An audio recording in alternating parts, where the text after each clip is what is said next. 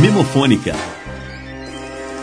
Emissoras brasileiras de rádio e televisão, fala do Palácio Alvorada em Brasília para apresentar a palavra do Presidente da República. E atenção, senhoras e senhores, vai falar o Presidente Ernesto Geisel. Brasileiros, oferecerei tão somente a meditação dos brasileiros que me ouvem, no sagrado recesso de seus lares, uma interpretação, a largos traços, do que foi o esforço até agora despendido pelo 4º governo da Revolução, no cumprimento da dignificante missão que lhe foi deferida. Em 1975, o ditador do Brasil era o general Ernesto Geisel. Era o 4º governo da Revolução. Você que nasceu depois dessa época sempre ouviu falar que a Globo era a favor da ditadura, mas não deve ter visto isso na prática. E você que viveu a época talvez tenha esquecido. Mas em 75, o repórter Amaral Neto tinha um programa na Globo. Ele fez um especial sobre os últimos 11 anos no Brasil, de 64 a 75. Escuta só. Dos que não puderam viver as experiências daquela época. E assim, a eles, aos jovens, aos que não viviam ainda, dedicamos principalmente este programa. Bem como a todos aqueles que aos poucos foram esquecendo os dramáticos instantes de 11 anos atrás. Quando o Brasil era outro, era o Brasil de ontem. Uma nação no momento histórico de uma gravíssima opção. E voltemos, portanto, um pouco ao passado. Sem ódios nem rancores, apenas para comparar. Foi há muito pouco tempo. Apenas 11 anos. E o Brasil sofria uma de suas piores crises.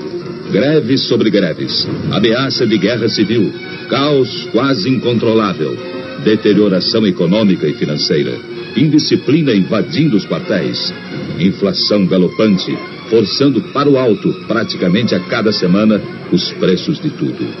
Foram momentos terríveis. Março 1964. O drama brasileiro chegava ao auge. A indisciplina e a desordem acabaram por entrar nos quartéis. Desmoronava o princípio da hierarquia. E então via-se o país ameaçado de perder seu último ponto de apoio efetivo na manutenção da ordem pública. Dali em diante, nada mais que o caos absoluto, a desordem total, a violência sem freios nem medidas. E a todos se evidenciou que o Brasil caminhava para o pior.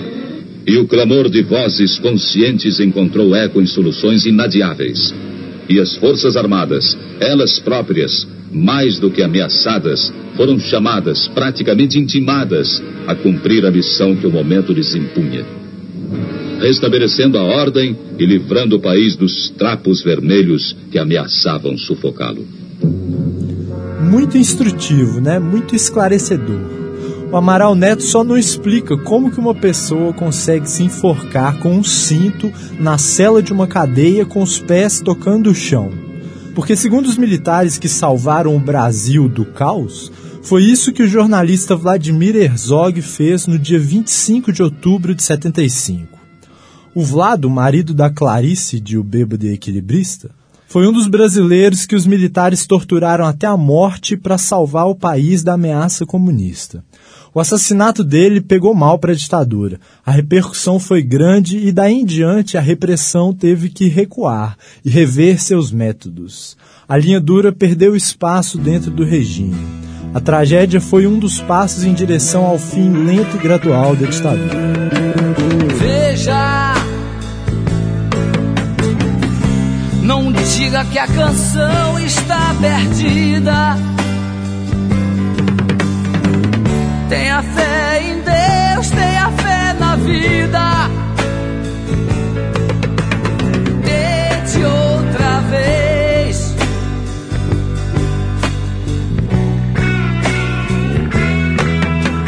Beba, pois a água viva ainda tá na fonte.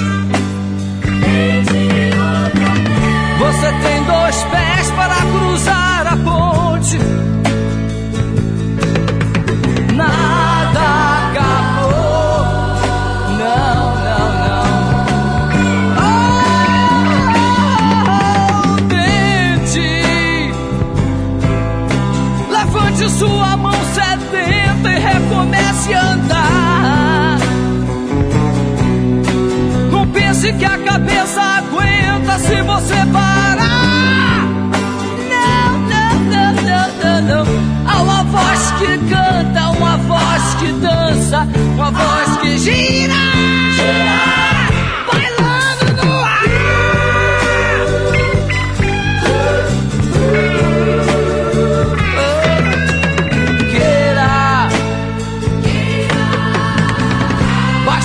sincero e desejar profundo, você será capaz de sacudir o mundo. Vai, tente outra vez, tente. E não diga que a vitória está perdida. Se é de batalhas que se vive a vida, tente outra vez. Raul Seixas, Tente Outra Vez, a primeira faixa do disco Novo Éon, o terceiro da trilogia clássica do Raul, com Guita de 74 e Krieg Rabandolo de 73. Tente Outra Vez é dessas músicas tensas, grandiosas, épicas, assim como a terceira faixa do lado B do disco 1 do álbum Physical Graffiti, que o Led Zeppelin lançou em 75, Kashmir.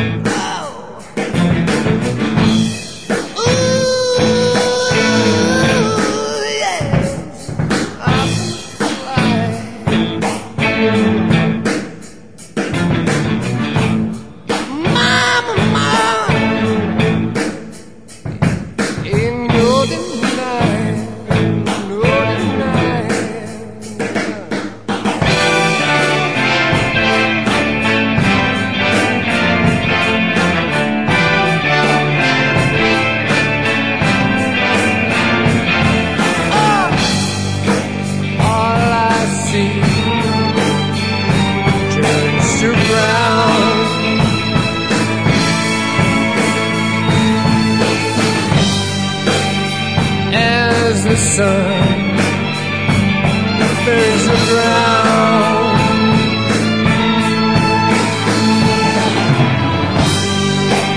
And my eyes filled with sand.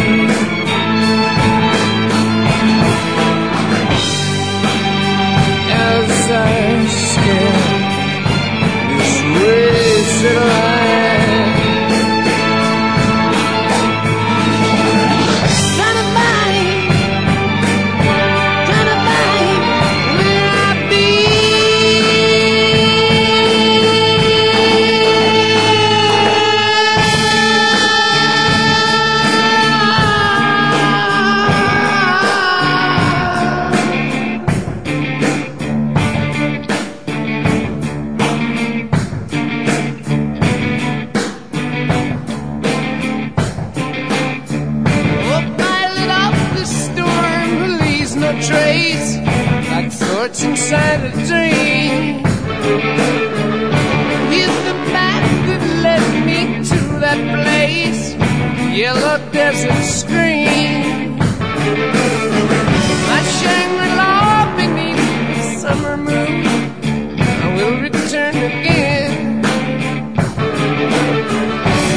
As the dust that floats high into when I'm moving through Kashmir.